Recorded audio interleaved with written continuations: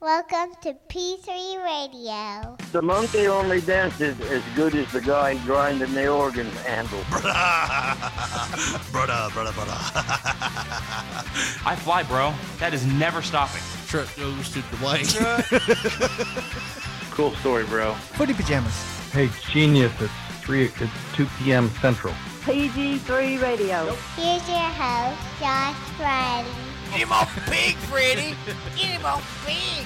Richard Mullican. And as I put you down, my pants ripped. It's showtime! It's showtime! It's showtime! Hello, everyone, and welcome to another episode of P3 Radio. I'm Richard Mullican, joined by my co-host, the man that's dootin' out my back door. He's the 1983 Mr. Dixie Youth Grand Champion and best friend Josh Brawley. Say hey, Josh. Tambourines and elephants are playing in the band. What is up, Richard Lee? What does that mean? I have no idea. Dootin' out my back door. I mean, I've heard rumors of what it means, but I'm not going to say. Is it the same thing as Tutti Frutti? I guess it depends on what's in your heart. Yeah. I think it can be whatever you want it to be. It's whatever your heart desires. Whatever you want it like to be. Well, Hall & Oates said. we are back for episode 249, Josh. Got a big week this week. We pre-recorded this, so if you're listening to this... As anybody would know, Yeah. just listening to it. Here's the thing. All of our episodes are pre-recorded. Just depends on how far back You the pre mean goes. this ain't live? No, this I ain't wish. live. I really wish we could do a live show sometimes. I don't know. I don't know. Yeah, The we way haven't you- edited in a while, so Whatever. We edited stuff last week. Not You're last like, week. I shouldn't have said that. no, that was like a month ago, dude. Oh. But still, that was It like the runs first time together. in forever. Yeah, it's like the first time in forever that we've made any kind of edits. Yeah. You're trying to save your job. Swear to God, I didn't say that. Swear to God. No, man, we are recording this because this weekend, we're going to let this out on Friday, but Saturday, big Hub City MMA event happening at Hub City Brewery here in Jackson, Tennessee. Yours truly will be doing his breast best buffer, his best Bruce Buffer impersonation. Wouldn't that be something if you were the breast buffer at the front door? Let me just I'll take that job. Don't worry, Richard. I got you back. let me get around that areola there, honey. Ryan's like, I wouldn't aware we needed a breast buffer at the front door. No, I got it, big dog. It's fine. Yeah, somebody that was doing that would definitely be calling people big dog. Oh, yeah. And champ. I got it, champ. Man, you got a lovely wife. I never got into the people like getting called boss. Like, sure thing, boss. I got you. Or somebody. Have you ever heard people say that? Dude, people say that to me at work sometimes. It makes me feel uncomfortable. Are you the boss? I am not the boss. Okay, but it almost sounds like if they said it in just a slight Now- fraction of a different tone, they'd be being sarcastic and an asshole to you. Sure thing, boss. No, they don't do it like that. I mean, I can go to the boss and I can tell him some shit to do. Like, well, no, I am the extension of Your boss's dick. no. But I'm in what is on the tip of it. I'm just joking. No. I've got a special position. None of this is so. Dude. No, seriously, Now my like- back door. I'm the only one that does my job, Uh-huh. and I don't really have anybody telling me anything to do, Right. but I do stuff for the higher up people. It's different, Yeah. but it's just freedom, right? It won't let you down. It will not. You've got to stand for something. I was going George Michael. Oh, It won't let you down. that's like the direct opposite. Freedom. Oh yeah. I didn't Careful listen. what you take. I ain't listen to that stuff when I was growing Yeah, up. you did. You did. I like Limp Bizkit's version of his shit. Faith? Yeah. It was terrible. If you listen back to it now, it's not good at all. It's like, I liked it. we were in our teens, though. I We love liked it. to live- Man, I'm gonna be honest with you, man. Sometimes I still listen to Limp Bizkit. I'm telling you what, John Holmes couldn't get a hard on in this room right now. It is freaking cold. That is just They, binging in the other direction. well, I'm just saying, like, our studio or our guest room that is slightly I'll off tell you, no center. squirrels getting a nut in here. Mine are shriveled up. Yeah, it's like I've been using steroids for the past 20 years. My nuts are so shriveled. It's just smooth. Yeah, You got a little trunk hanging. like a Ken doll down there. Yeah, got a little trunk hanging over. Look like Gonzo. Gonzo with his mouth shut. Oh, dude, we had the air unit worked on up here, and today it was kind of like okay, but we've had it set for 68 up here just so it can keep up. And I got up Listen, here you can't hide money. Listen to that shit. 68's what my house is set on. Yeah, Shit, it's tough times, Richard Lee. we just don't like You being gotta put hot. that shit on 75. You know, we spend money on being comfortable.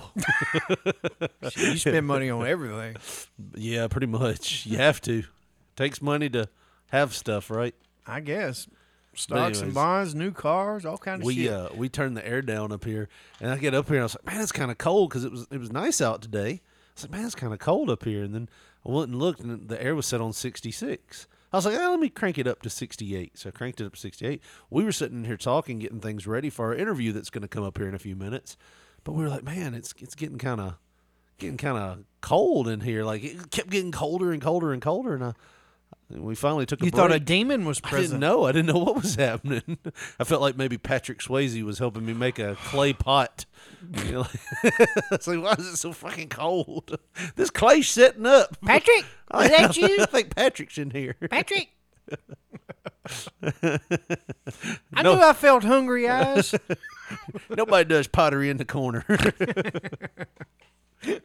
but yeah, man, it was like freezing, and I went over there and looked, and the thermostat is in like the worst place for dads ever. It's in my daughter's room.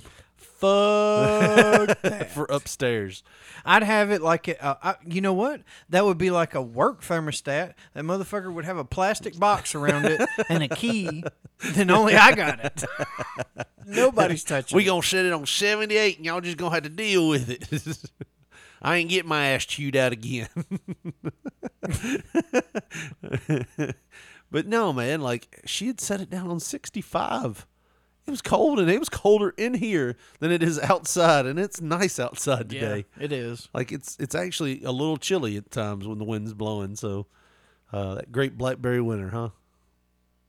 What does that even mean? Like, Blackberry, I don't know. I've just heard it all my life. Blackberry winter. something Mama used to say. Well, I tell you what, Richard Lee, the snow was on top of the trees for 3 months. That means it's going to be a blackberry winter. And the moon doth shine. I was like, what? What? What are you What does that talking mean? about? If that snow hangs around for 3 days, I don't it's think waiting that's on like another. Is that like a scientific increment of What? measurement? What? Or that's going to be a blackberry? Like it's something that's recordable. Like that's I a think blackberry it's just- winter. I think so, it's just when the blackberries bloom, there's supposed to be another cold snap. So they call it blackberry winter. I thought flowers bloomed. Well, we've already had like buttercups pop up, and they're dead now. Buttercups are really like the get it over with quickly spring flower, you know? I'm pretty. I'm done. Yeah.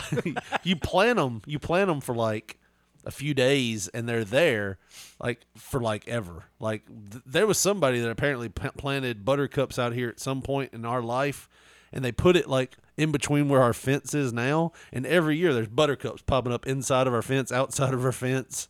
Like I don't know Right when they on the property line. Yeah, I don't know when they planted these things. Probably back in the 50s when some asshole neighbors lived next door to you. Well, there was a house in between us and our neighbor, and it apparently burnt down at some point. Probably them, because that'd be super close. Yeah. It's like one of y'all two burnt, or, in the past, Yeah. burn it down. Like, I don't like that shit being so close to my house.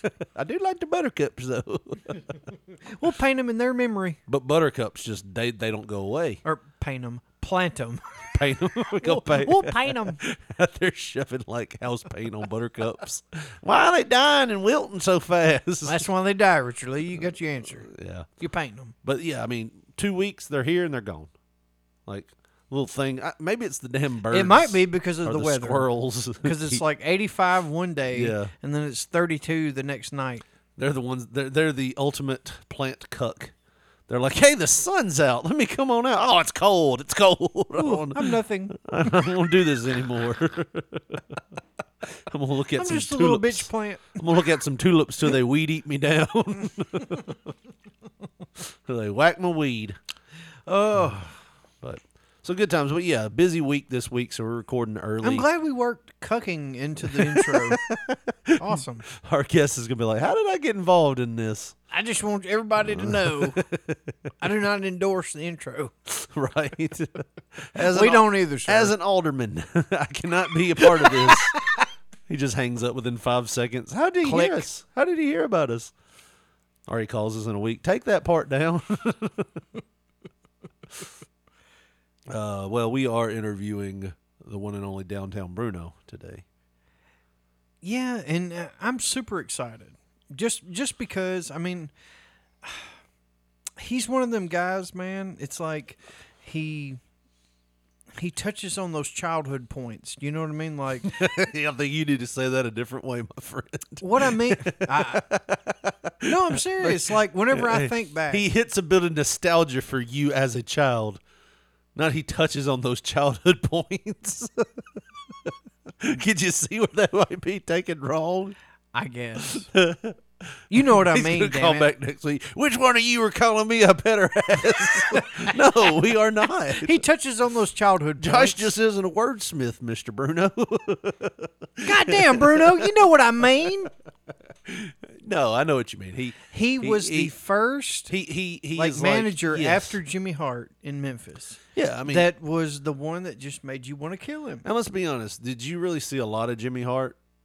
I mean, he was already kind of on the way out when we were younger. Well, when I began remembering, like I always knew who Jimmy Hart was, and that's probably because, you know, I could imagine I was, you know, able to pay attention to something. I was sat in front of the TV and I watched Memphis wrestling, but it was like, even if I don't have too many Jimmy Hart in Memphis memories, it's like my granny, my mom, everybody around you, you know, just like reading shit or whatever. It's everybody. That's Jimmy Hart. He's from Memphis. That's how, you know, it was.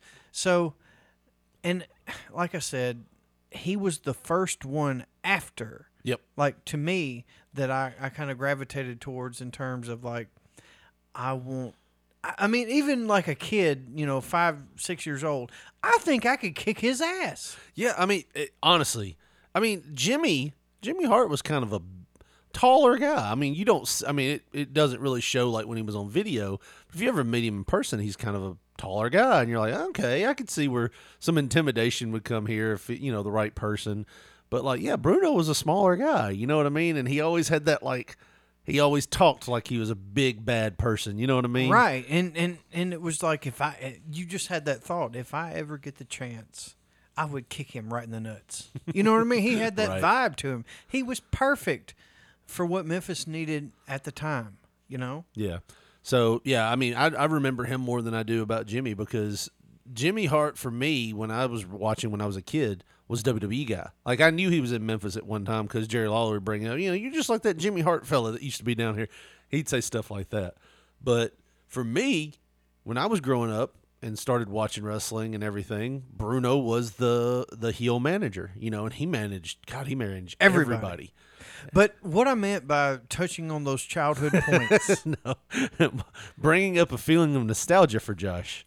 What I meant by them holds up your pants, Josh. What them childhood points?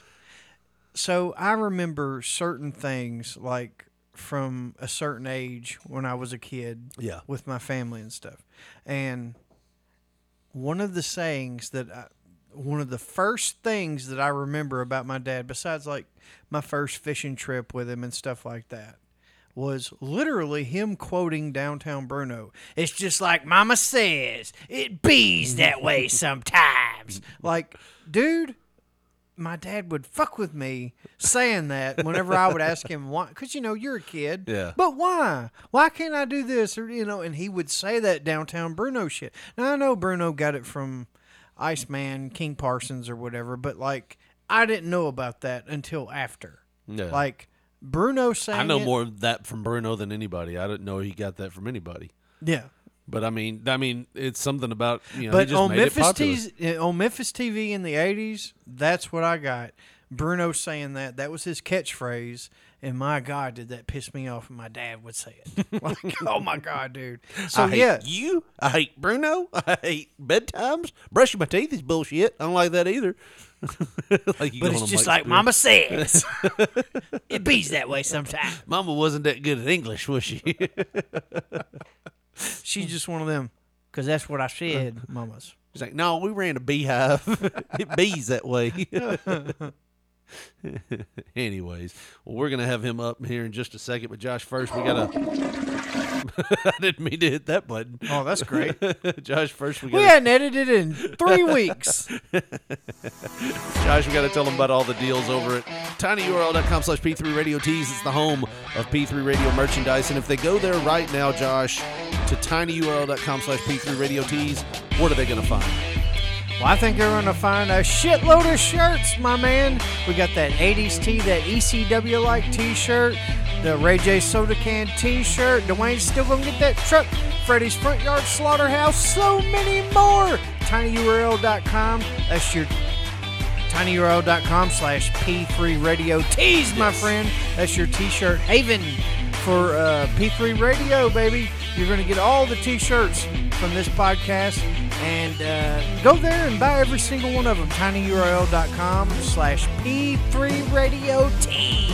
That's tinyurl.com/P3 Radio TEES, the home of P3 Radio merchandise. Go and help us out by visiting our sponsors, picking up a shirt for yourself.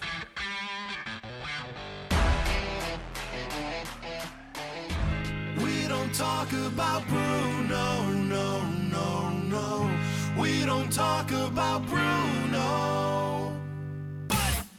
Well, ladies and gentlemen, right now joining us on the P3 Radio hotline, we have a legend in the world of professional wrestling.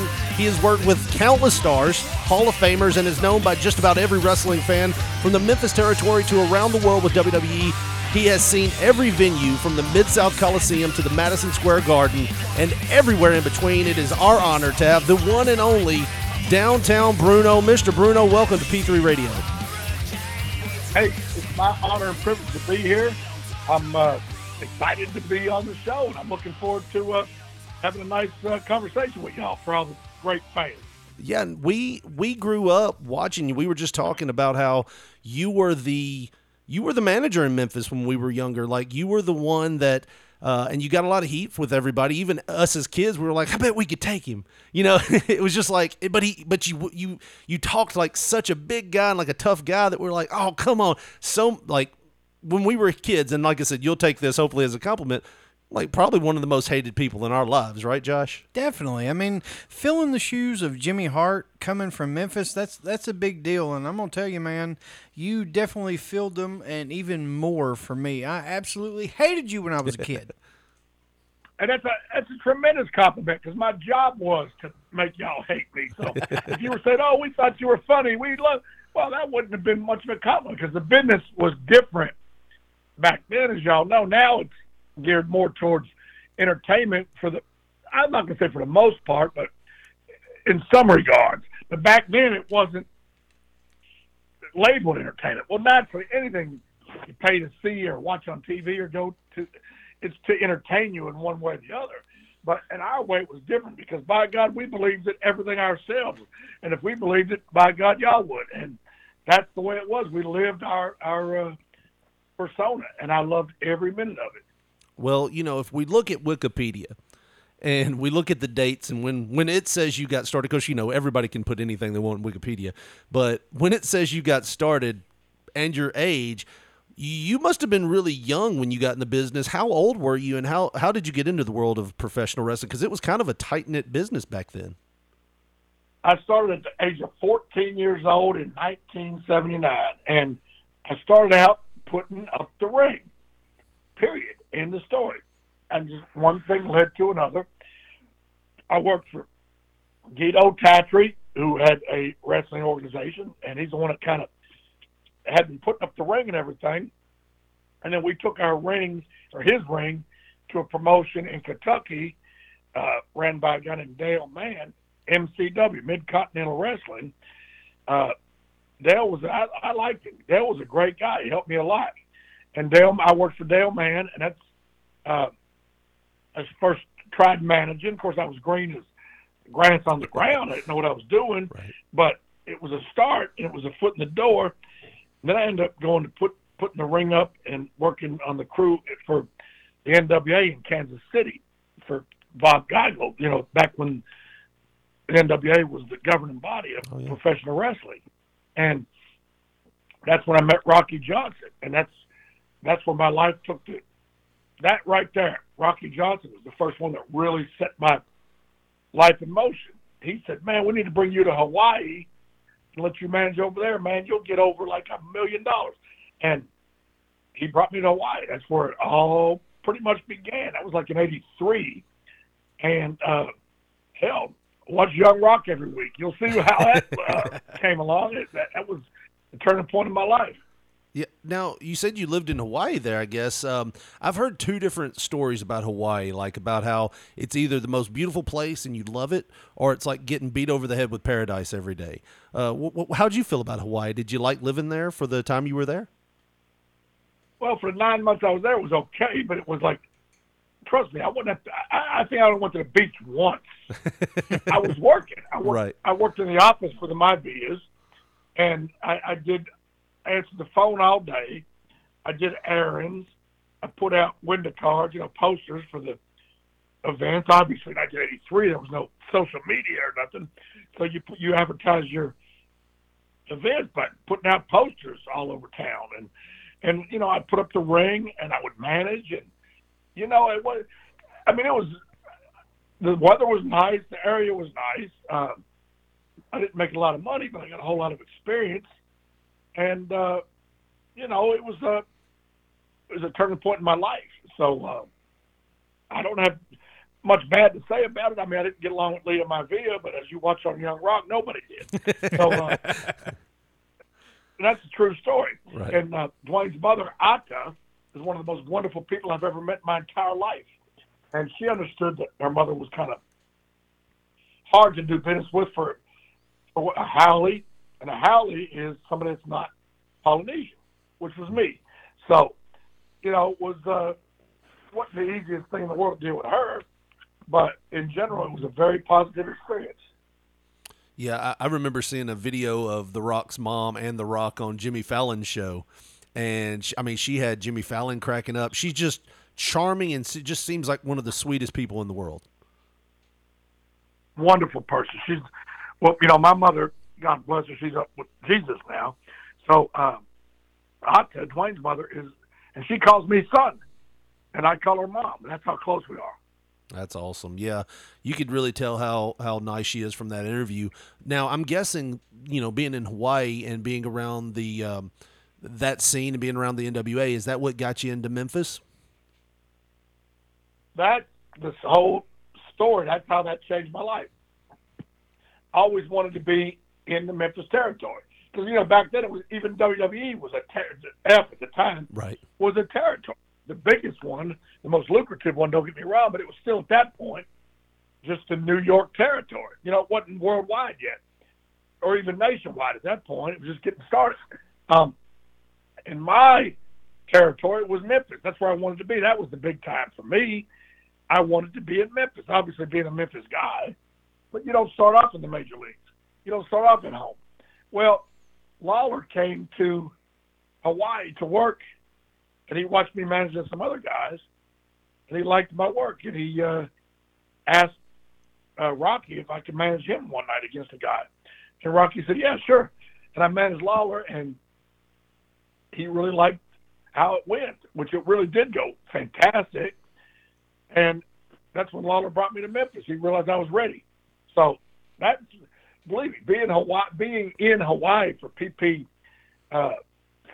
Polynesian Pacific Championship Wrestling, it changed the trajectory of my life, to use a word that Rock uses, and it's the truth. Well, so who was the first person, say, like, whenever you come into the Memphis territory, like, who are you paired with?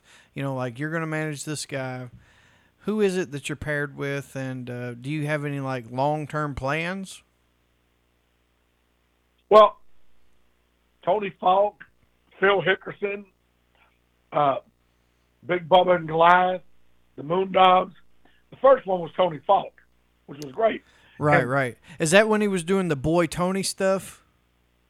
And all Correct. that? Yes, yes. I remember that, dude. Like that was heat back in the day. Like, oh my Especially in the God. South. Yes, that Buddy, was. you're right. And here's the thing. With this new age today, we couldn't get away with that. You know, I mean, it's a shame. But you Absolutely not. can't. But back in those days, yeah, I mean, yeah, it was wonderful. Yeah, I loved it. Now, when you ask, did I have any long-term plans, I don't really understand the question. I mean, I wanted to make a living and stay in the business. That was my long-term plan. You know, I mean, is that what you mean, or do you think? Well, I didn't some know. other thing in Like, mind? sometimes, you know, a guy, he'll only plan to be somewhere. Well, I might be here a few months, then I'll try to see what's else, you know. Or a guy, you know, he'll go and he'll be like, I'm going to try to make something. You know, this is close to home. Well, you it's know? kind of like your uncle. He started in Memphis, but he was like, well, I'm only going to be there for a certain time. Then he went to Calgary and he went to Texas and all over Skipping the place. around. Yeah, I mean, was your plans to stay in Memphis as long as you could, or did you have like a plan of like, I'm going to stay in Memphis until they move me to somewhere else? Is kind of what I guess he was thinking about. Yeah, well, yeah. I had no intention of leaving. I was getting over like $10 million.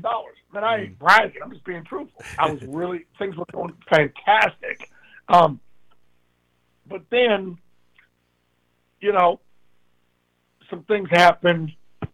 They brought in Paul Heyman, who's a dear friend of mine to this day. But at that point, we're exactly the same age. He was born like a month and 16 days ahead of me. So we're both the same age.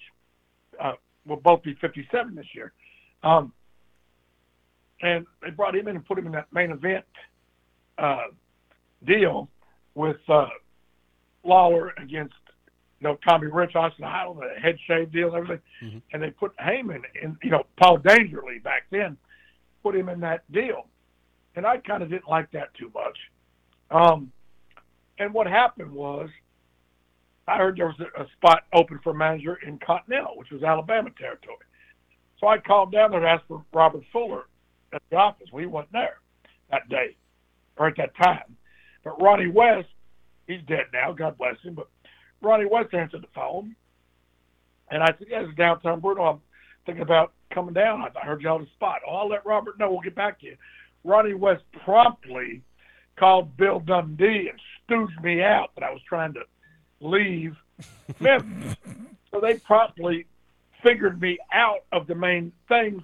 I'm not going to say anything negative because this is a positive thing, but it makes my blood boil. They put me in a court justice suit and put Brickhouse Brown in my spot, and he's dead now too. Yeah. And I ended up losing my spot because Ronnie West stooged me out. So, I won't expand on that any further because, you know, I was still owning the business about 7 years at the time, and believe me, you're no 7-year veteran. You're still green as the grass on the ground. But I learned you can't trust these certain people, and I know Ronnie West is dead now, so, you know, God bless him, but he really did me wrong. You don't stooge on nobody.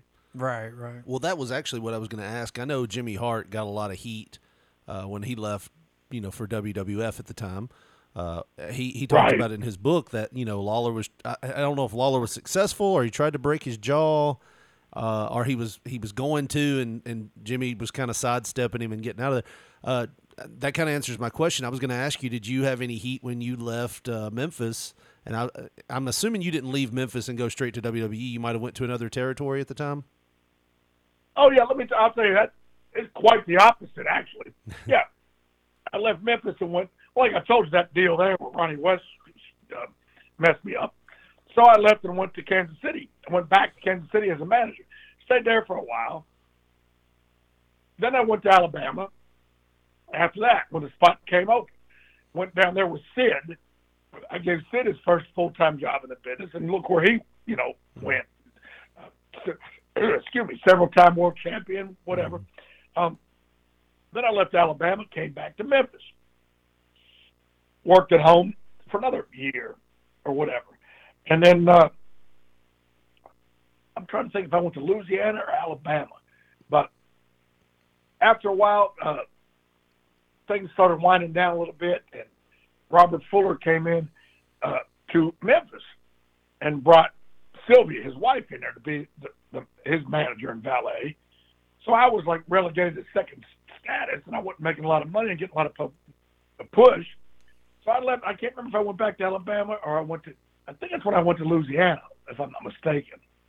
And then had my run in Louisiana, had my run in Alabama, came back to Memphis, and then that's when I, instead of managing, I became one of the staples in the territory. I was in charge of the ring.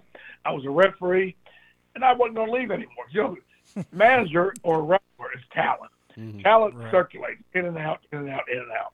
But if you're part of the office, like I was helping Lawler, you know, in the office, and helping Jerry Jarrett, helping Randy Hales, not helping do the booking, but helping carry out the booker's requests or, you know, whatever.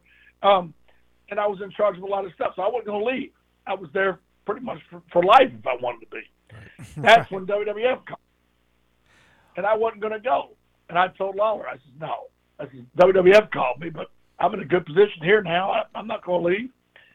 And he goes, you telling me that WWF called you and you're going to stay here to work on the ring with Chilly Willie and Big Fat Raymond? I said, yeah. He goes, well, you're fired. Wow. That's what happened then. I said, but Jerry, what if I go up there and they decide they don't want me? He goes, I'll let you put in an application. Well, from this point, let's bag back just a little bit. So were you in Continental whenever the whole David Woods thing happened? Like whenever? Absolutely, I was there. So like just being there and being a part of the promotion, like were you optimistic when that thing happened, or did you see the writing on the wall and you knew, hey, I probably need to start looking for something else because this thing ain't going to last long? Well, at first it was going real well. Okay, let me tell you the deal. At first it was going well, and I was in there. Robert Fuller, who was one of my best friends in the business, was doing the booking. I was managing Main Event. I was doing well. I was making decent money. Not that I was getting rich at, I was making decent money. Right. And everything. And then what happened was, and I'm not saying anything against Eddie Gilbert. He was one of my dearest friends in the business. So trust me when I tell you, this is not anything against Eddie Gilbert. I love him. If he was still alive, he would be welcome at my home if he wanted to move in and live there the rest of his life free of charge. That goes to show you how I feel about it and the entire Gilbert family. But talking business, when Eddie came in to do the booking, guess who he brought in to be his manager? And his first two guesses don't count. Paul Heyman. Right. This is the second time that Heyman came in to a spot that I was in.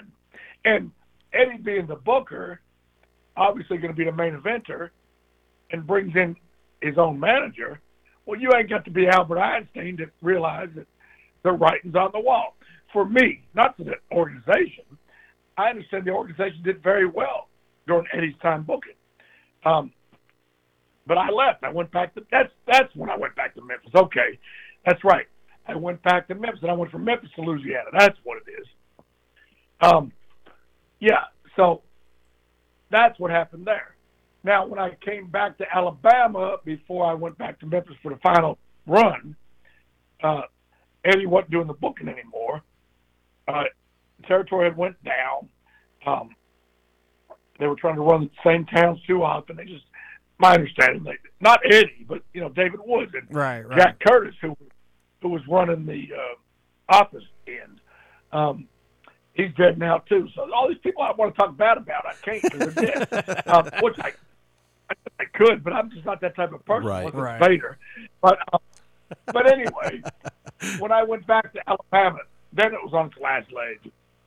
Right. And that's when But I'm back. I can't remember if I went from Alabama to Louisiana back to Memphis or vice versa. Well, I can't remember. I was going to say, I mean, you're, just looking at the records-wise, you're still the Southeastern United States junior heavyweight champion for the Continental promotion. Like, Longest reigning. That's September 22nd, 1989. I mean, that's one of the longest. It's one of the longest title names. Yeah.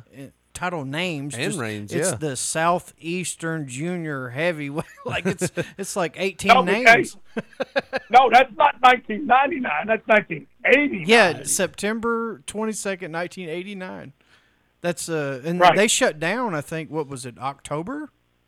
That's what I was going to ask you too. Did you stay till the very end, till they shut the doors, or were you already gone? I really did. I stayed till the very end. I already had a starting date. Like I said, I'm the dumbest son of a gun. I can't remember if I went to Louisiana. I think I'm almost for sure I went to Louisiana after that, and then I went back home, to Memphis. I'm almost positive that's what it was. Alabama to Louisiana. So I had like 2 or 3 runs in Alabama, 2 runs in Kansas City, 1 run in Louisiana, and my whole run was Memphis, of course. Back, even when I was gone, I was still a Memphis guy. I was a Memphis guy that just wasn't there at the time. Well, for somebody that watched the TV every single week, I mean, anybody that you see first appear in Memphis, they're a Memphis guy. They're always been a Memphis guy. Like I always view Jimmy Hart. That's a Memphis guy. That's just who he is. Right, but it was sad. Because Alabama was a good territory at one point. But I'm going to tell you this. What happened was WWE, and I've told this to Vince himself, who's a dear friend of mine, Vince McMahon. He's a victim of his own success. Because he had all the territories in the country to pick from to get guys to come to work for him. Who's getting over here? Who's getting over there? Who's getting over here? And these guys all had experience, myself, everyone else. When I went to WWE, I was already in the business 10 years. When the territories went away, and all of a sudden Vince didn't have no place to pick talent from anymore. So, it was like I said, he was a victim of his own success. He didn't intentionally do it, but he killed the goose that laid the golden egg. Right. Now, we talked about, so far, Josh, we have talked about Paul Heyman a couple times here.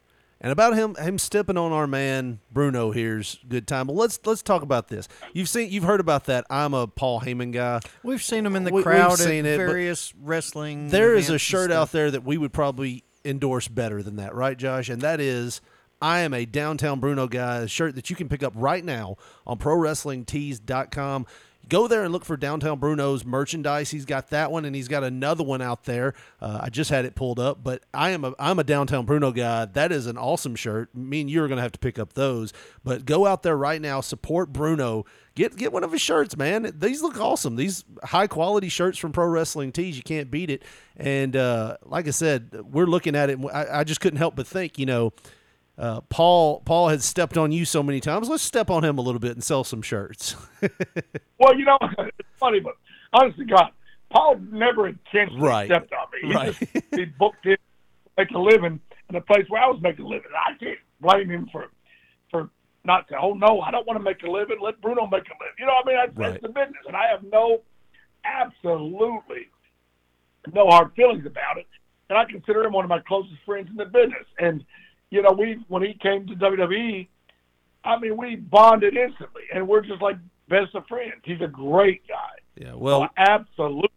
Hey, don't get me wrong. Yeah, please get that shirt and make me proud to see a lot of people wearing the Downtown Bruno shirt, or the other one that says "Mama said it bees that way." Sometimes. Yeah, that's it. But believe me, it's not to put any kind of black mark on Mr. Heyman. I love the guy. Love it. Right. Well, you're killing off the sympathy route we were going here, Bruno. No. And but I have to walk every day 10 miles uphill through the snow, even in August. There we go. Mississippi. So please help me. How about that? There you go. There we go. Buy that shirt. That'll help him walk 1 mile less every 2 shirts you buy. Well, we've got to talk more about some of this stuff. I don't want to keep you on here forever because we could talk to you all night about stuff like this. But I'm in no rush. I'm fine. I love talking to y'all. Yeah, I mean, this is awesome. Yeah, go and check out his merchandise, Downtown Bruno, at ProWrestlingTees.com. But, you know, I was stooged off to a video that I didn't know really existed. And we have a close personal friend that wrestles by the name Dangerous Dan Matthews. Great guy. A great guy. We're going to have him on pretty soon. He's got some things in the works we're going to want to talk to him about. But he stooged us off to this video. I'm not sure if you can hear this or not. I'm going to play it just so our audience can hear. But the video is titled When Downtown Bruno Attacks. We're going to take a listen to it right now. The massive Doomsday, part of Team Icon. Dutch Mantel said that he will put that title on the line, or Doomsday will put that title on the line, any place, anywhere. You got to tag. Holy, what is going on here? And in comes Bruno. A house of fire, man. Hey, you guys, hey, break it up, break it up. Bruno. So, those of you that can't see this, I mean, if you're going to go look it up, when Downtown Bruno attacks, Bruno's throwing shots at everybody here. The show has been on for what looks to be 2 minutes, Josh. And and Bruno comes jumping over that. I don't think at my youngest age, of course, I was always kind of pudgy and out of shape, but I don't think at my best I could have jumped over that desk that good. It's that guy from Texas, Mark, what's his name, dragging you out of the arena. I can't remember. James Beard. James Beard, you're right. Yeah. Yeah, now, Dan was the one that clued me in on this, and he said, ask him about this. It's a good story. And I was like, man, I'm kind of intrigued because those look like semi-live rounds that you were throwing there. It did. What's the story on that? Okay, here's the story. I'm not saying that our business is not real. Right. By no means am I would never disrespect the business that I make my living at. Right. By saying it's not real. However, I'm trying to think of the way to put it. Normally, when we're out there, we respect one another, and we're not trying to hurt one another. We're just trying to win the match or whatever. Okay, does that explain myself pretty good on that? Yes, okay, because we all have to make a living. We're not trying to stop nobody from making a living. That right there is why that happened. There was a guy named Larry Burton that came in to run the Memphis Wrestling. He's the one that killed Memphis Wrestling the first time. Okay. What happened was Larry Burton, you notice that Dave Brown wasn't on the TV anymore. Right. Because that guy that I beat up, Tony Friedman, told Larry Burton, oh, if you'll just let me be on TV and do the commentary, I won't even charge you. I'll do it for free. I just want to be on TV. Oh my God! So they weren't going to pay Dave Brown no more. He just took money out of somebody's pocket because he had an ego, wanted to be on TV. Then you turn around, and this is nothing. I'm ready to throw my iced tea against the wall right now. I'm just drinking iced tea. Let me make that clear to everybody. I'm not ready to do it. Right? You know me. You know it's after 6:30 in the evening. Anyway, Larry Burton says, well, Bill Rush says if we let him work the house shows, he'll referee on TV for free. So we're not going to pay you anymore to referee on TV. I said, this is professional wrestling. We get paid. It's how I make my living. Well, Bill Rush is better than you anyway. I reached back and punched Larry Burton in the face as hard as I could, and I started wailing on him. He grabbed me by my scruff of my shirt. I grabbed him by his throat, and this is back in the ENG room at Channel 5, which is the room with all the millions of dollars worth of equipment. So Mike Samples and Jerry Lawler pulled us apart, and I mean, it's like Lawler goes, Jesus Christ! All of a sudden, Bruno's Bruiser Brody. You know, it's like I was like human. I was furious. So Larry Burton goes, "You're fired. You're fired. You're fired. You're done. You're done." And I looked, after that, everything was calm a little bit. I said to Lawler, I said, "I'm fired, huh?" I said, "Can I go out on TV live right now and beat the shit out of Tony Friedman?" And Lawler goes, "I dare you." I said, will you hold my glass? I said, yes. And I went out there and I just beat the shit out of him. It was right on TV. Nice. Now, wait a minute. Hey, like the famous TV show, wait, there's more. Okay? So, remember, I was in charge of the rings at the time. Okay? So, they said, oh, we're going to let this guy named Tony Myers be in charge of the rings. We're going to let Tony Myers be in charge of the rings. Tony Myers didn't know his ass from his elbow. He knew how to put it up because I taught him how. He knew how to take it down because I taught him how. If something went wrong with the ring, he didn't have a clue. The first Saturday morning that Tony Myers was in charge of the ring, it collapsed on live TV. Oh, jeez. So, look. Now this is back before cell phones. Okay, you remember this? Y'all are younger than me, but I'm sure you remember this. Right. Used to be the answer machine would sit on your table next to your phone. Right. And somebody would call. You know, it would ring a certain number of times and say, "Hi, this is Richard. This is Bruno. This is Josh. Whatever. Please leave a message at the tone." Beep, and you could hear the message. And so they had Steve Dahl call me because they knew I was good friends with him. So I didn't answer the phone. Obviously, there was no caller ID then. I didn't know who it was, until he started talking. And he says, "Hey, Bruno, they've decided to lift your suspension and hire you back." And then he started whispering. He goes, Don't pick up. I know you're laughing. Oh, yeah, Bruno, they've decided, if you don't mind coming to Channel 5, you get up here as quick as you can and help with the ring, and you'll be reinstated. Don't pick up. This is hilarious. Yeah. Hey, Larry, Bruno must not be home. He don't answer. Sorry. And I laughed. Then finally Lawler called me. He says, we got a show tonight. I forget where it was, somewhere in Tennessee. He goes, can you come get the ring and bring it and put it up? I says, I'm not using Tony Myers and his bunch. I want Chili Willie and Fat Raymond. He goes, bring Chili Willie and Fat Raymond whoever you want. Please, come back. So I said, okay, I'll come back. But no more Tony Myers, no more Tony Freeman. And that was it. So all of a sudden I had all the balls in my court, so to speak. Right. So yeah, it would be said about knowing what you're doing. It would have been hilarious though after you would have attacked Tony if you would have went back out there and just loosened the bottom rope by like a quarter of a turn.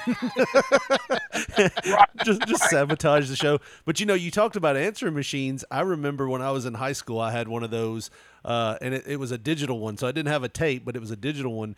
And I remember having this super goofy message, and this girlfriend at the time that I had, me and her had broken up, and she was trying to call me, so I just remember hearing the super goofy, like, I think it might have been Scooby-Doo or something, like, leave a message, blah, and it would beep. And when it beeped, it's like, call me back, okay? It's the stupidest thing ever. You would hear Scooby-Doo's voice, and it's just, but there's nothing more comical than an answering machine message, because it was they were either done like very straight or somebody just didn't know how to talk on them. And when you said that, it just sparked that for me. But yeah, so not long after that, USWA kind of folded, didn't it? Yeah, because it was ridiculous. There was a guy that running it, Larry Burton, that has about as much business running a damn wrestling company as I got flying a dang-gun airplane, But he thought he knew everything. And he killed it. He killed it deader than hell. But I'm going to tell you, you said the worst thing. Let me tell you what would have been the worst thing, though. Think about this. What if Tony Freeman would have flipped around and just beat the shit out of me? That would have ruined my career. But, I mean, would it have, though? Because you were a heel, people, I don't know if it would have ruined I think you could have made it work. Well, I wasn't a heel then. I was just a regular referee. I had enough, and I just beat the shit out of him, Well, then, yeah, it would have killed you dead. You would have had to turn heel the next week. I was going to say, Michael St. John didn't have very much to say at all. It's like, what's going on here? And then it happened. Because he thought they were doing an angle, or we were doing an angle, but they didn't tell him about it. He didn't know. I just said, I'm going to beat the shit out of this son of a bitch. He's taking money out of. We do this for a living. Here's not doing it for a hobby. Well, this ain't a effing hobby. Right. My house is paid for from professional wrestling. The shoes I got on, whatever I got on my shirt, everything I got was paid for by professional wrestling.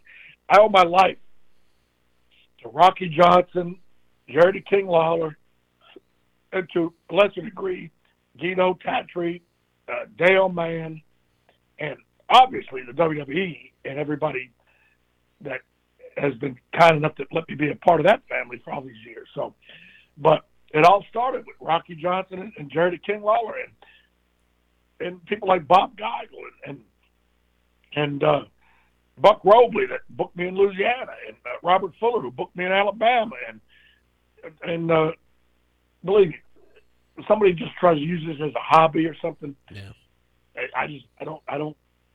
I take this business. I have a good time and I have fun. I laugh and joke around, but when it comes down to it, I take the business very seriously.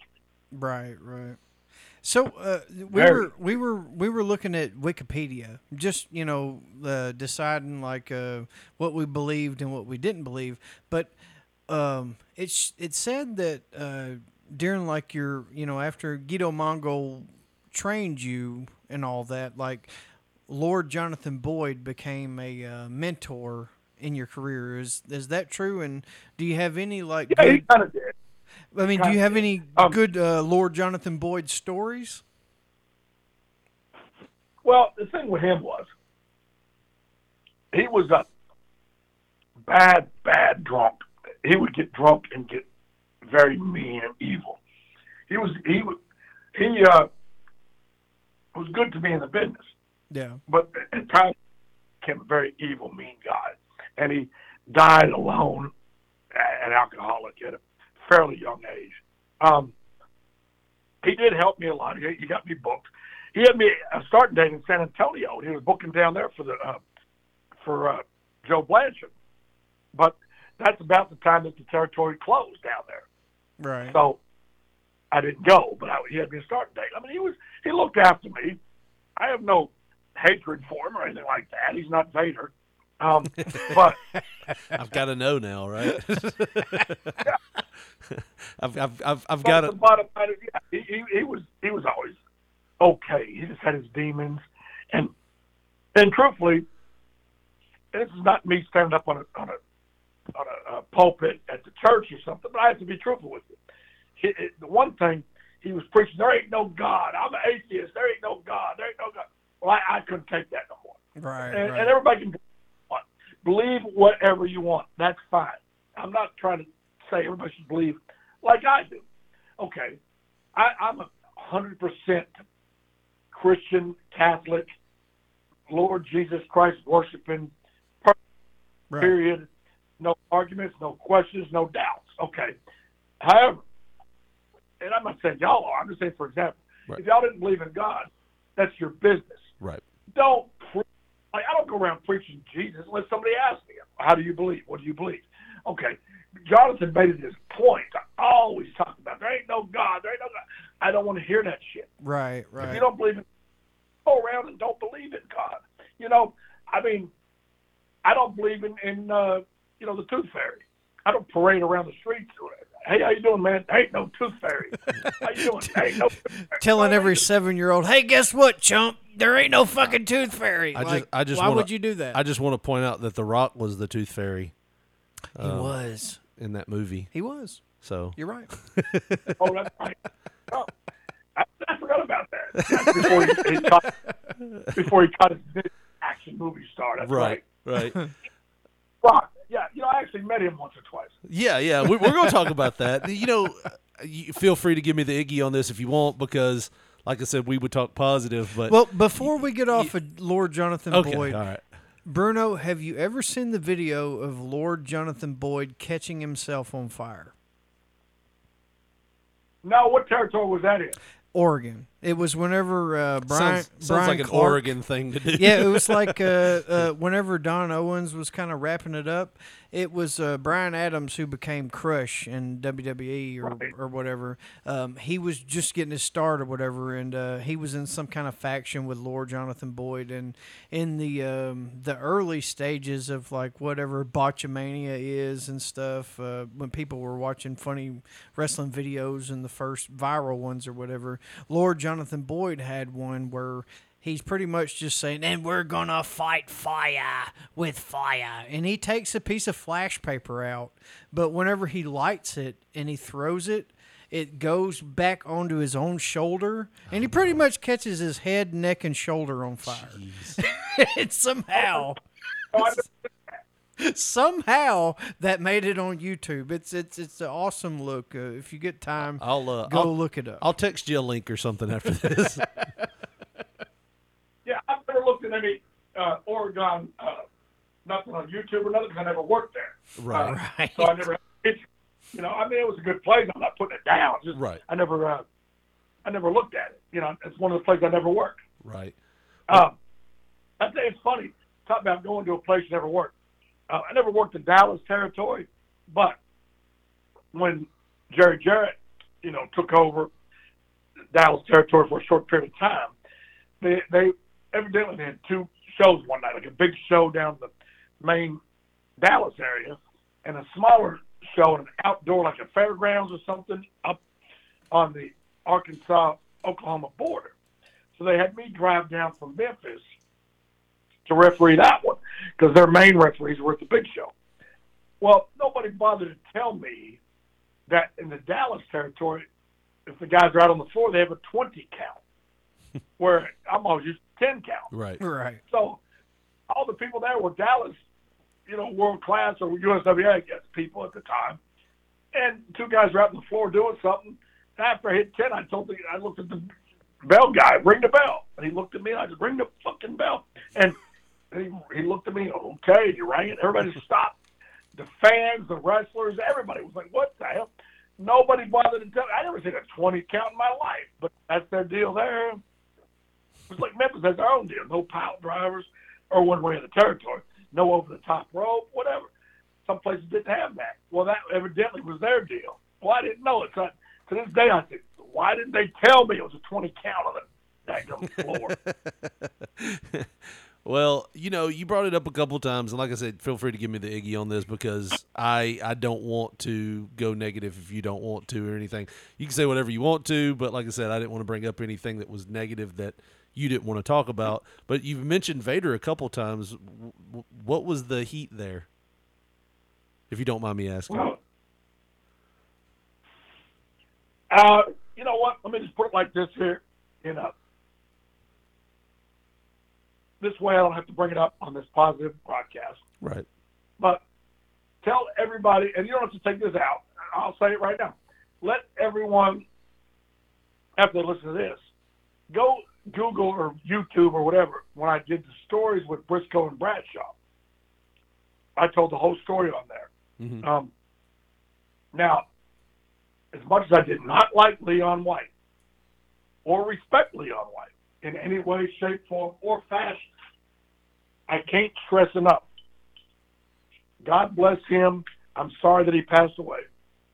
God bless his family. I didn't know them, but they lost a member of their family, their father, their husband, or whatever, whatever.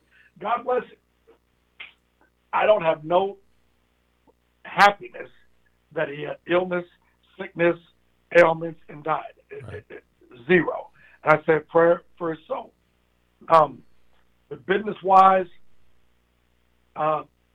just everybody that's interested, go to, like I said, on YouTube, Stories with Briscoe and Bradshaw. I did an interview with them a few months ago, and I explained the whole thing. And just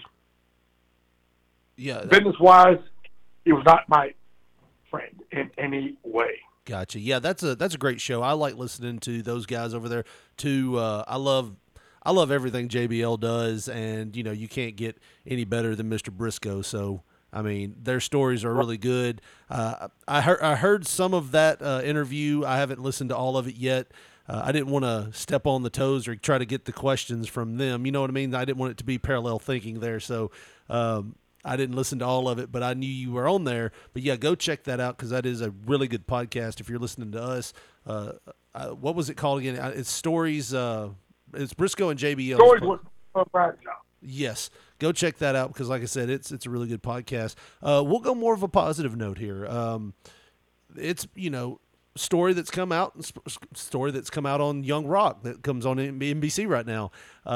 You were pretty close with The Rock and his dad and his family, and when he was 15, the story is he came and stayed with you. What was the 15-year-old Rock like? I mean, was he what was he into? Was he really into wrestling? Did he stay out of trouble? Was he into certain music? negative on all. He was into stealing.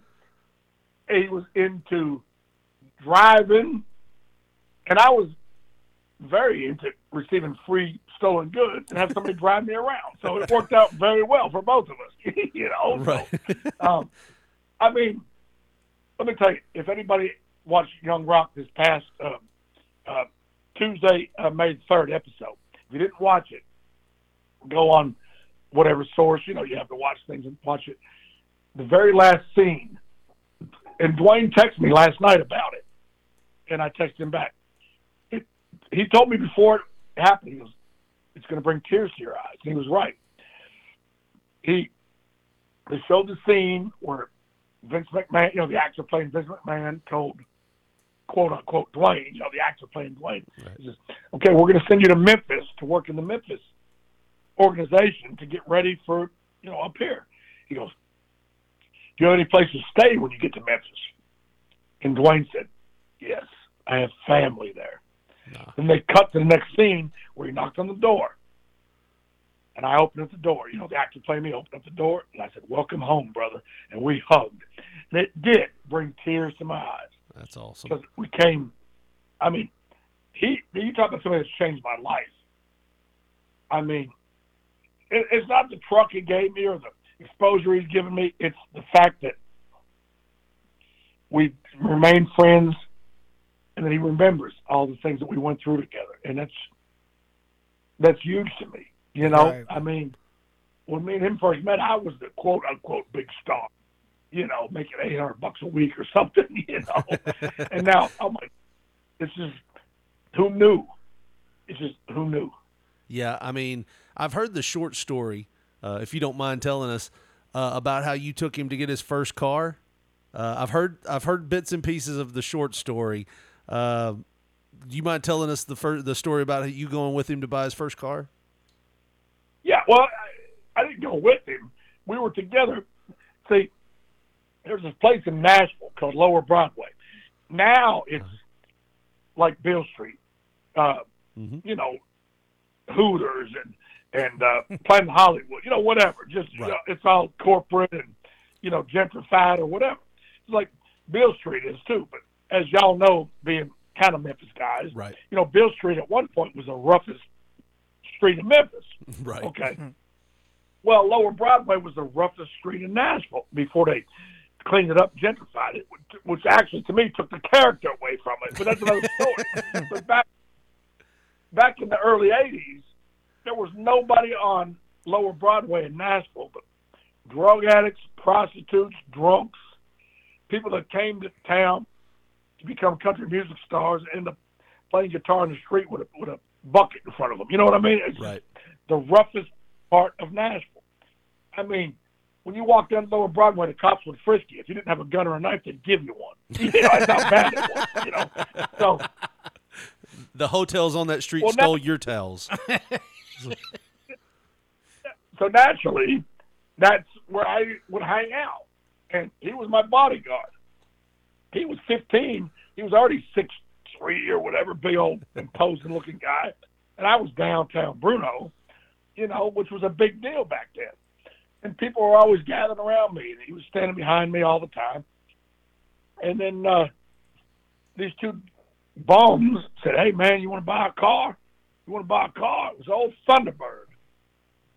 And I don't want to buy that damn car. And Dwayne said, no, let's check it out. Let's check it out. And it was the worst car you ever seen in your damn life. But I said, oh, man, come on. Dwayne said, no, let's buy it. Let's buy it. Let's buy it. I said, you ain't got no money. He goes, yeah, but you do. I said, oh, Jesus Christ. I said, what you want for it? $80. I said, $80? And I said, I'll give you 40 and I'll come back tomorrow and give you another 40. Oh, okay. We'll take it. It was the worst looking effing car. Anyway, we got the keys. We drove it. Dwayne drove it. I'm following behind him. There's no tags on it. He ain't got no license. He's 15. We get about 3 blocks away from Lower Broadway, and he pulls over. I said, that son of a bitch done give out already. I walked up there. Oh, well, I just lost $40. No, look, There was a guy sleeping in the back seat under a bunch of old garbage and shit. Oh, God. Put him out, and we got that car over to the Alamo Plaza. That was Wayne's first car, and I bought it for him. And we still owe that bum 40 more bucks.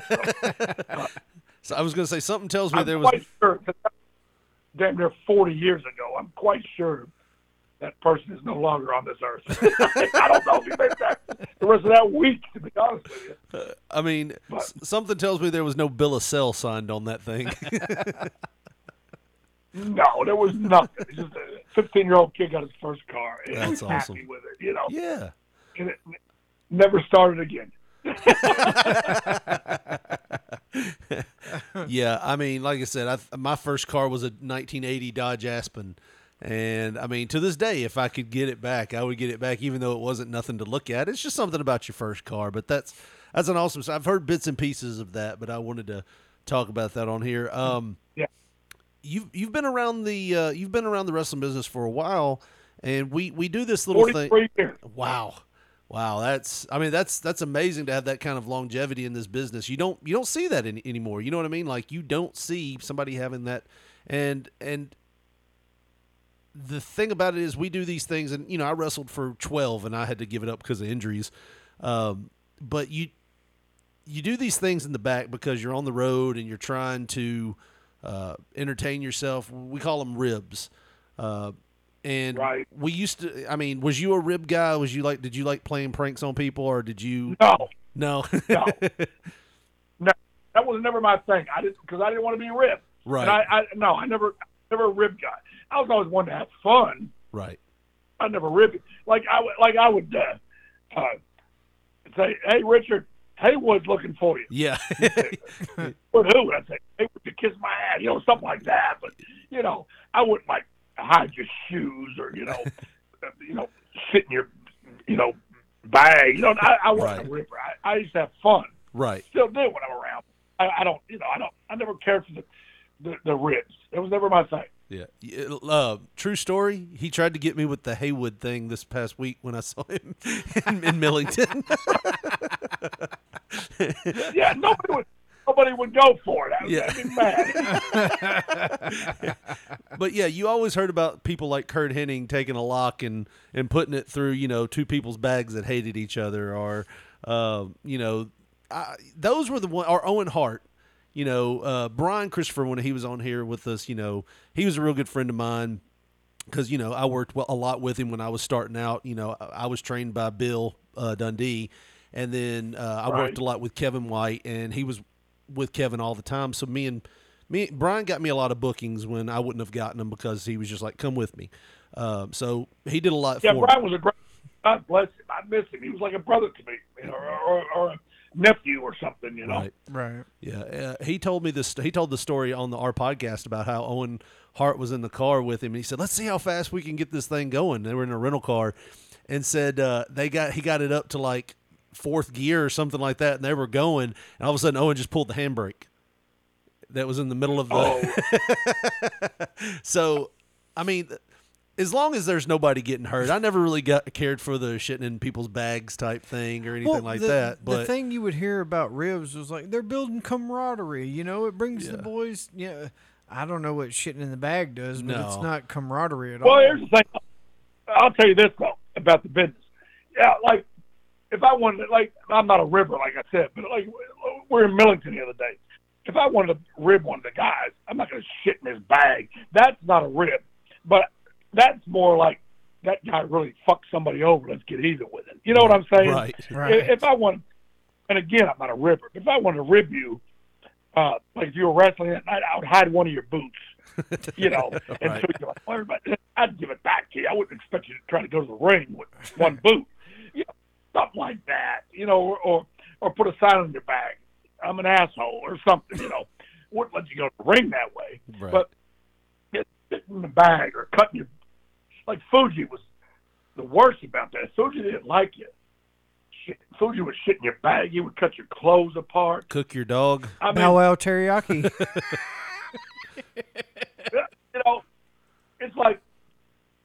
It's almost like those ain't ribs. Those are like almost like evil acts. Right. You know? Whether it's justified or not, it's not for me to say, you know. Right. And I mean, my favorite one was where Lawler pulled over Joe LeDuc. He had the right. he had the little police light on his car, and he pulled over Joe LeDuc. And when he pulled him over, Joe was ticked off because he might have thrown some stuff of illegal substance out of his car, thinking he was getting pulled over. So, the police are coming. To the shit out.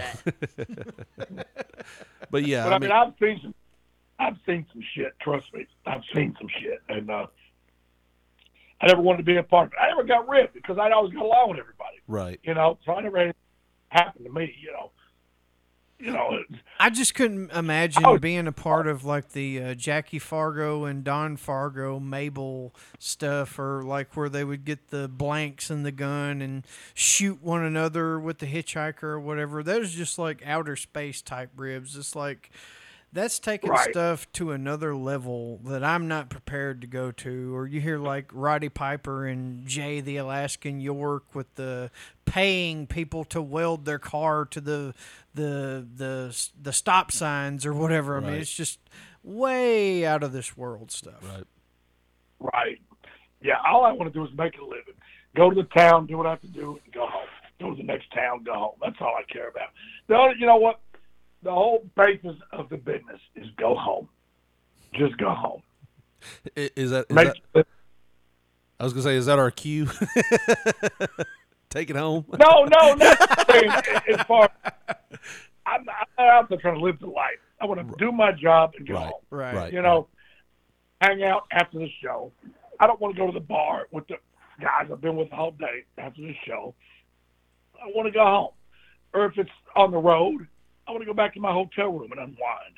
I want to do my own thing. I've never been a socialist. Of course, I'm not a socialist. What's a socialite? There you go. Breaking news: Downtown Bruno admits here he is a socialist. No, I do not support Joe Biden. Oh, me. Well, Dan tipped me off to one more story he said that I had to ask you about, and it involves a guy known as Adam Bomb in a London airport. Oh, my God. We was in Heathrow Airport, and that's back when the IRA had thrown grenades or something, so the whole airport was shut down. Wow. Nobody could fly in, nobody could fly out. It was a madhouse in there. So me, Alundra Blaze, Brian Clark, who was Adam Bomb, Steve Lombardi, and Randy Savage, and Sherry Martell were all together trying to figure out, well, maybe if we catch some type of bus down to Glasgow or some other place over there in the UK, we can fly home from there. It was the last day of the tour. But the daggum airport was shut because of the IRA. Long story short, I forget if it was Randy Savage, or one of them said, hey, we got there's a way we can get a car service to take us to Glasgow, which I don't remember how many miles it was, but we get down there and we can fly from Glasgow to wherever, and then we can catch another flight and take us to New York. So, oh my God, we got to hurry up and do this. Well, where's Clark? Where's Clark? I seen Adam Bomb way over somewhere else. And, Bomb! I was hollering his name like I wouldn't in the dressing room. Oh my God, everybody and their brother fucking stopped what they were doing. There's cops with fucking rifles. I said, oh, Jesus Christ. I just called him Adam or Brian or whatever. Yeah. But I mean, I didn't think about it. You said in the dressing room, hey, Bob, come here, Bob. I'm at Heathrow Airport in the middle of a freaking bombing thing. I go, Bob. I mean, looking back, I could have maybe thought that one through a little bit more carefully. Yeah. I have a buddy who's one of his favorite drinks it's called an Irish car bomb. It's Bailey's and Irish cream, and you drop it in and it tastes almost like a milkshake, but you have to drink it really fast because it curdles the cream or whatever. But he said he was over in Ireland one time, and he was just like, man, I want one of those, and he ordered an Irish car bomb. Well, apparently they don't call it that there. And it's like one of the most offensive things you can say. And they're like, what did you just say to us? So, yeah, I could see how that could be problematic. Though. Was that was pre 9/11. Of course, it was Adam Bomb, right? Right. now you'd never get out of jail. Oh yeah, you'd still be in the No, holding facility. Well, I know. Well, I was going to say we've got 3 more questions for you if you got time here. Absolutely. We always, you always ask the people, who was on your Mount Rushmore, and Mount Rushmore is 4 people.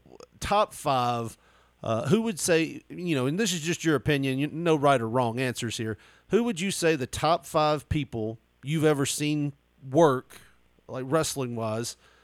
Could be managers, could be wrestlers, but the top 5 in the industry that you've ever seen at any era. Well, it's funny because I see this all the time.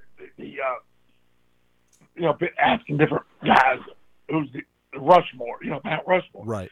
And I've seen people, give different answers, and most of the answers I would agree with. However, I can honestly say I cannot list because there's so many. I mean, I'd have to have like a daggum huge mountain because there's just so many. I can't limit it to 4. Right. I mean, Jerry the King Lawler, without a doubt. Right. I mean, to me, undoubtedly, could work with anybody, and he's done leaps and bounds personally too for my life, but also in the business as a businessman.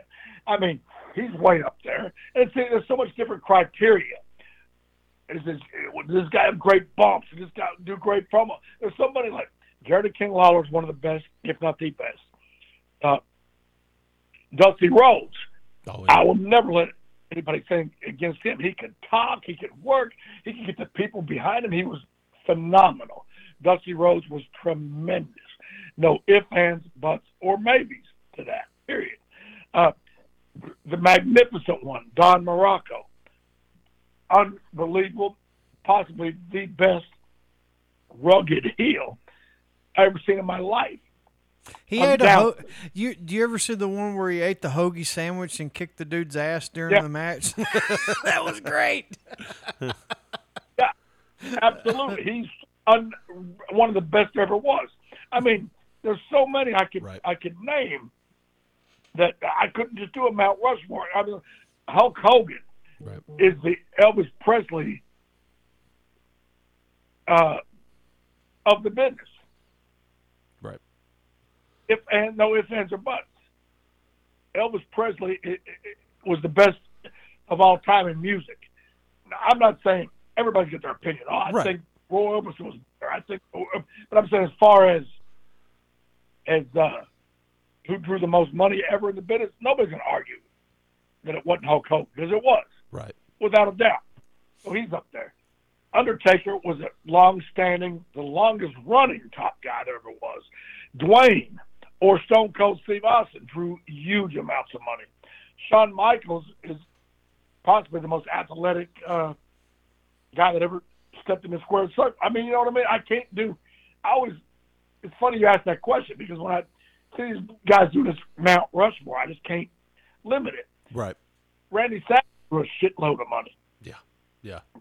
Good worker, good guy. I liked it. I could never put Ultimate Warrior in there. He was horrible. Did he draw money? Sure, but he was horrible. Right. Let's just be honest. Yeah. So, but yeah, obviously there's a lot of really good guys. There was a lot of really good guys that drew money, made money, that were nice guys. That some guys that nobody ever heard of should be up there. You know what I mean? It's very subjective. But yeah, Lawler, Don Morocco, Hogan. Who had the better look in the business than Sid? Nobody. No, God. Sid had the look. He had the. If you said let's start this new business called professional wrestling, let's invent a guy that would be the ultimate look. Right. Sid would be that. You know what I mean? It's always been in my mind, like if you could make an action figure, just like a generic, this is a wrestler action figure, it would look like Sid. I mean, it from top to bottom. I mean, I've heard I've heard stories from a guy that knew him before wrestling. Back when he just played softball. Right before he got into the business, And he said, he's pissing in a urinal one day, and all of a sudden the light goes out. And it's Sid walking up behind him, fixing to take another urinal beside him. And he said, man, it's not just that the guy is like 7 feet freaking tall. He's as wide as the fucking bathroom is. Yeah. Like he is he's like another level of human being. I was legit afraid of him when I was a kid. Like if I would have saw him, I would have pissed my pants. Like I saw him beat up Sting. I saw him beat up, just about everybody. Even his program that you were involved with at WrestleMania when he was trying to go after Hulk Hogan, and he messes up Brutus Beefcake's barbershop, and he's got all that foam and stuff, and he's looking menacing. I was afraid of him then more than ever because he looked like, man, if he's going to do this, what's he going to do to Hogan? But I met him in Memphis. When we were working with the Memphis territory, right the last time when it was on CW 30. Corey, when Corey Macklin was running it, we were working there, and they brought Sid in, and to this day, like I remember just being in awe of him, of just how big he was, and I'm 6'3", 300 pounds at the time, but I'm just sitting there looking at him like, man, this man is Mr. massive. Sid, sir. Yes. he had the look, without a doubt, and I mean, you can't take it away from him. He's got the ultimate look of a. Can you imagine if Sid had his look? I'm not taking away from his work. Don't take that. But I'm saying, imagine if Sid could work like Shawn Michaels. Oh God! And had the look. Jesus Christ, he'd be the ultimate. He would be the ultimate warrior. You know what I mean? The ultimate guy in the ring. Well, we were looking at this. Like I said, 2 more. And, we got one here.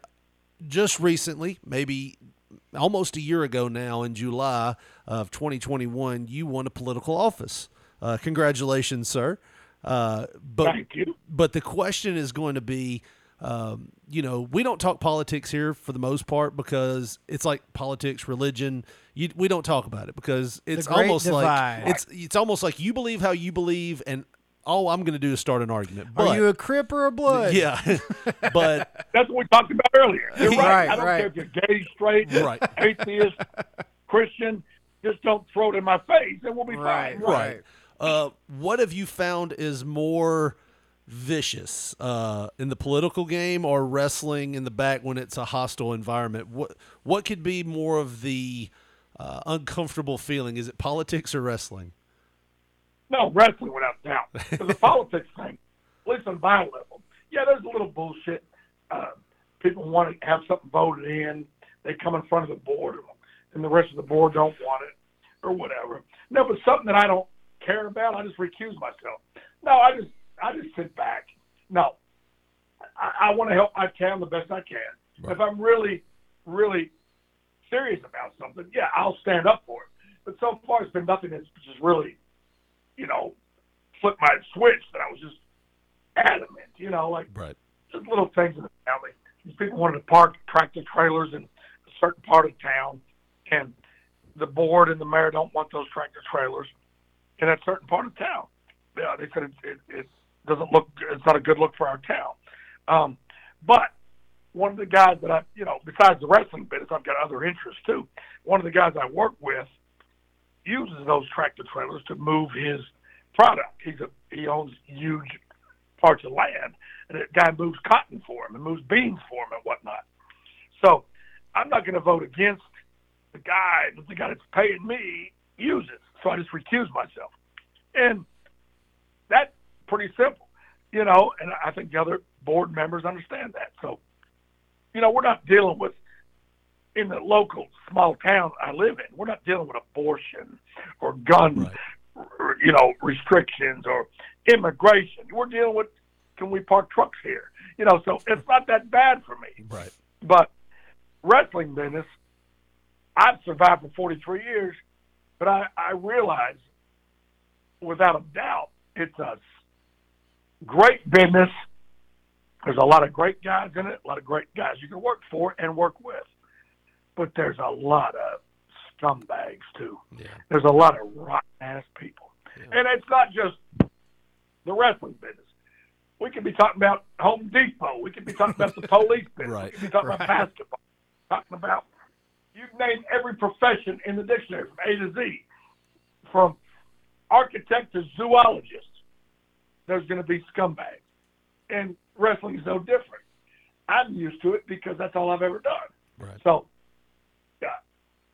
believe me, there's a lot of damn good guys, but there's a lot of fakes. Yeah. I was going to say, and I might be completely off base on this, but, with politics, and this is as far as I'll take politics, my stance has always been the topics are real. They draw a line. They're divisive sometimes, like you said, with certain topics like abortion and immigration and stuff like that. They're real topics. But when you get down to the players that do the politics, the presidents, the vice presidents, the mayors, all of those people, are the governors, they're working. They're trying to keep their spot. They toe that line. And in real life, they're talking about each other on the news, and they're talking, my opponent is doing this and that. But they're going out to dinner with each other. You know what I mean? Like, I could be wrong about that, but to me, the political game is just one big work. I mean, it could be.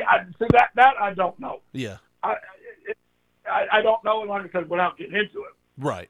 I know in our town, I'm the only Republican on the board, and this is not in a bad way. I'm just saying, for example, I'm the only white guy on the board. Right. But I get along great with all of them. We have no problem because I'm the only white guy, and we have no problem because I'm the only Republican. We get along great because, again, it ain't like we're, like I said, doing abortion and immigration and gun control and whatnot. We're dealing with small town, Mississippi Delta issues. And it really don't matter who's white or who's black, who's Democrat, who's Republican. And I don't care. And if somebody comes in, like we're the ones that hire the police officer, the new fireman that comes in, the new paramedic that comes in. Mm-hmm. We vote on if they get their job or not. We just hired 3 police officers last night, matter of fact, in the board meeting. Nice. But you know what? Every one of them was black. And I don't care. I didn't look at them like, why is there a white one? No. I looked at it like, these guys seem like good guys. They showed us good qualifications. And, yes, I voted yes for all 3 of them. I had no issue with none of them. Right. Now, if one of them would have had a spotty record or a bad attitude or whatever, again, whether he was white or black, I may have voted him no for that reason. Just like in life, if I wanted somebody to come to my house and fix my roof, I'm not going to say, I want a white guy. No. Right. I'm going to say, I want the most qualified guy. Yeah, exactly. And if it's fixing my roof, more than likely it would be a Pedro or Jose. Oh, me. Well, I guess we're going to wrap it up here. But, if you had any advice for someone nowadays wanting to get into the wrestling business, if there was one thing that you could tell them, above all, hey, listen to this, what would you tell them? 3 words. Very simple. 3 words. Don't do it. Which seems to be the common denominator with most people when we ask them that. Everyone we've talked to that we've asked that has said that for the most part. What did Mr. Uncle Danny, sir, tell you when you were 16 years old? Yeah, when I was 16, I had told Danny. Danny was running OVW at the time. We went up to see him, and I said, Josh looked at him and said, Uncle Danny, Richard's going to be here when he turns 18. And Danny looked at me, and he looked at Josh. He's like, Josh, I will send Richard right back home because I don't want him in this business. Right. So, you damn right. It ain't the same business. Trust me when I tell you. Yeah. I mean, years ago, I could help you get booked in Kansas City, Alabama, Louisiana, here, there, wherever. Where would I get you booked now? Up in Millington, up in Ripley, up in Dyersburg, yeah, it's great. Good little shows. You ain't going to make a living. Right. Living in the business my whole career, my whole life. I still am. I'm the head groundskeeper for the town of Walls right now. I'm an alderman for the town of Walls. I'm the head groundskeeper for Lakeview Trailer Court in Walls because I like it. And it's extra money. It's something to do. That's not my living. My living all involves that ring, that squared circle, which I never understood that phrase. I've been in the business 43 years, and to this day, I don't see any circles. What the hell is square? I don't get it. Yeah. Well, I tell you what, go over and check out his shirts, Pro Wrestling Tees, downtown Bruno.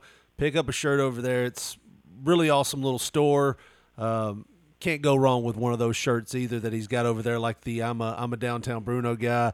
But I'm telling you, Josh, this has been... You're a downtown Bruno guy. I am. I'm a downtown Bruno guy. And hopefully after this podcast, we've got more downtown Bruno guys. But Mr. Bruno, I just want to say thank you for being a part of this show. Thank you for being willing to do it. Like I said, you seemed very happy to do it and very nice. And there was a few times I texted you and you could have just said, hey, leave me alone. But you were really nice about it. And you were just, hey, I'm ready to come on. So we appreciate you being on. Brother, I enjoyed the hell out of it. And look, y'all, we can't end anything that involves downtown Bruno without me saying this to the listeners.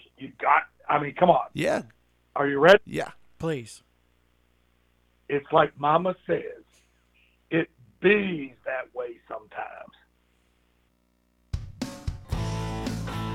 Well, Josh, I don't know of a better way to end it than that right there. Man, I have had so much fun this week, dude. Oh, my God. Well, once again, go check out his store, Downtown Bruno, on Pro Wrestling Tees. Josh, if they want to follow us on social media or give us a call or send us an email, how do they do that? Well, on Twitter, we are at P3 Radio, the number 1 on Facebook. Put in that search bar, Pop Poncho, Poncho. You will see our photo. And if you want to get with us the old school way, our phone number is 731-300-6675. Well, that's going to do it for us. For Josh Brawley, this is Richard Mulliken saying thanks for listening, and a big special thanks to Downtown Bruno. We'll see you again next week. But for us, good night.